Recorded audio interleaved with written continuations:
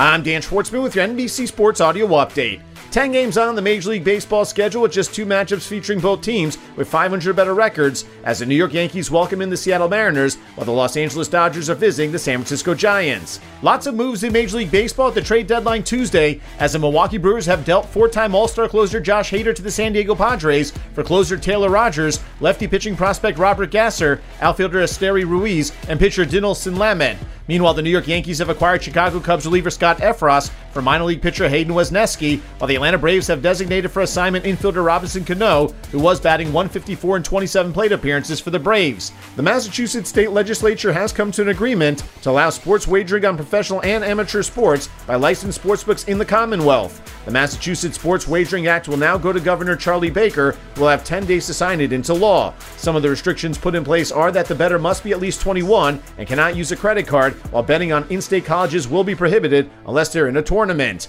Disciplinary officer Sue L. Robinson has ruled that Cleveland Browns quarterback Deshaun Watson should serve a 6-game suspension with no fine for accusations of sexual misconduct brought forth by 25 women. Robinson says in her ruling that while Watson did violate the league's personal conduct policy, there wasn't enough evidence for an indefinite suspension. The NFL and the Players Association now have 3 days to submit an appeal in writing, with either Commissioner Roger Goodell or someone he designates then issuing a final ruling. Watson will be eligible to return to the team for the October 23rd game versus the Baltimore Ravens and is allowed to continue to practice and play games during the preseason. Kansas City Chiefs left tackle Orlando Brown Jr. is reporting to camp and is signing his franchise tag tender worth over $16 million this season after Brown and the team failed to reach an agreement on a long-term contract by the deadline of July 15th.